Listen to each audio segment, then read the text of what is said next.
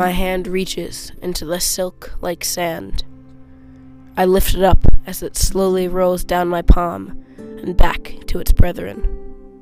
As the burning orb turns the cloud-free sky into a gradient of violet and orange, it sinks behind the crusty dunes.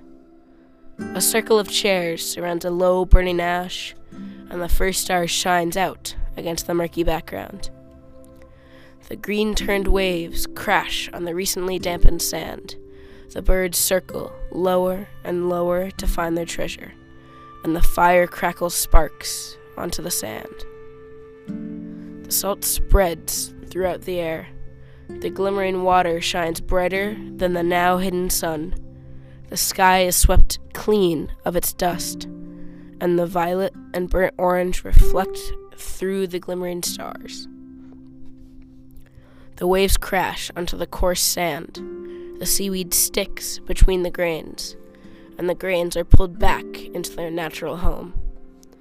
A marshmallow catches flame and turns to a darkened crisp. A smoky undertone fills the air as the fire slowly burns down. The crackle of a bucket of water hitting the flame resonates throughout.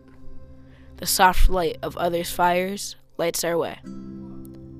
We walk up the sand-filled trail while nature's chirps and peeps surround us.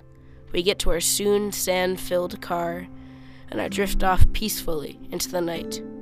The moon stays shimmering, the water stays crashing, and I stay asleep.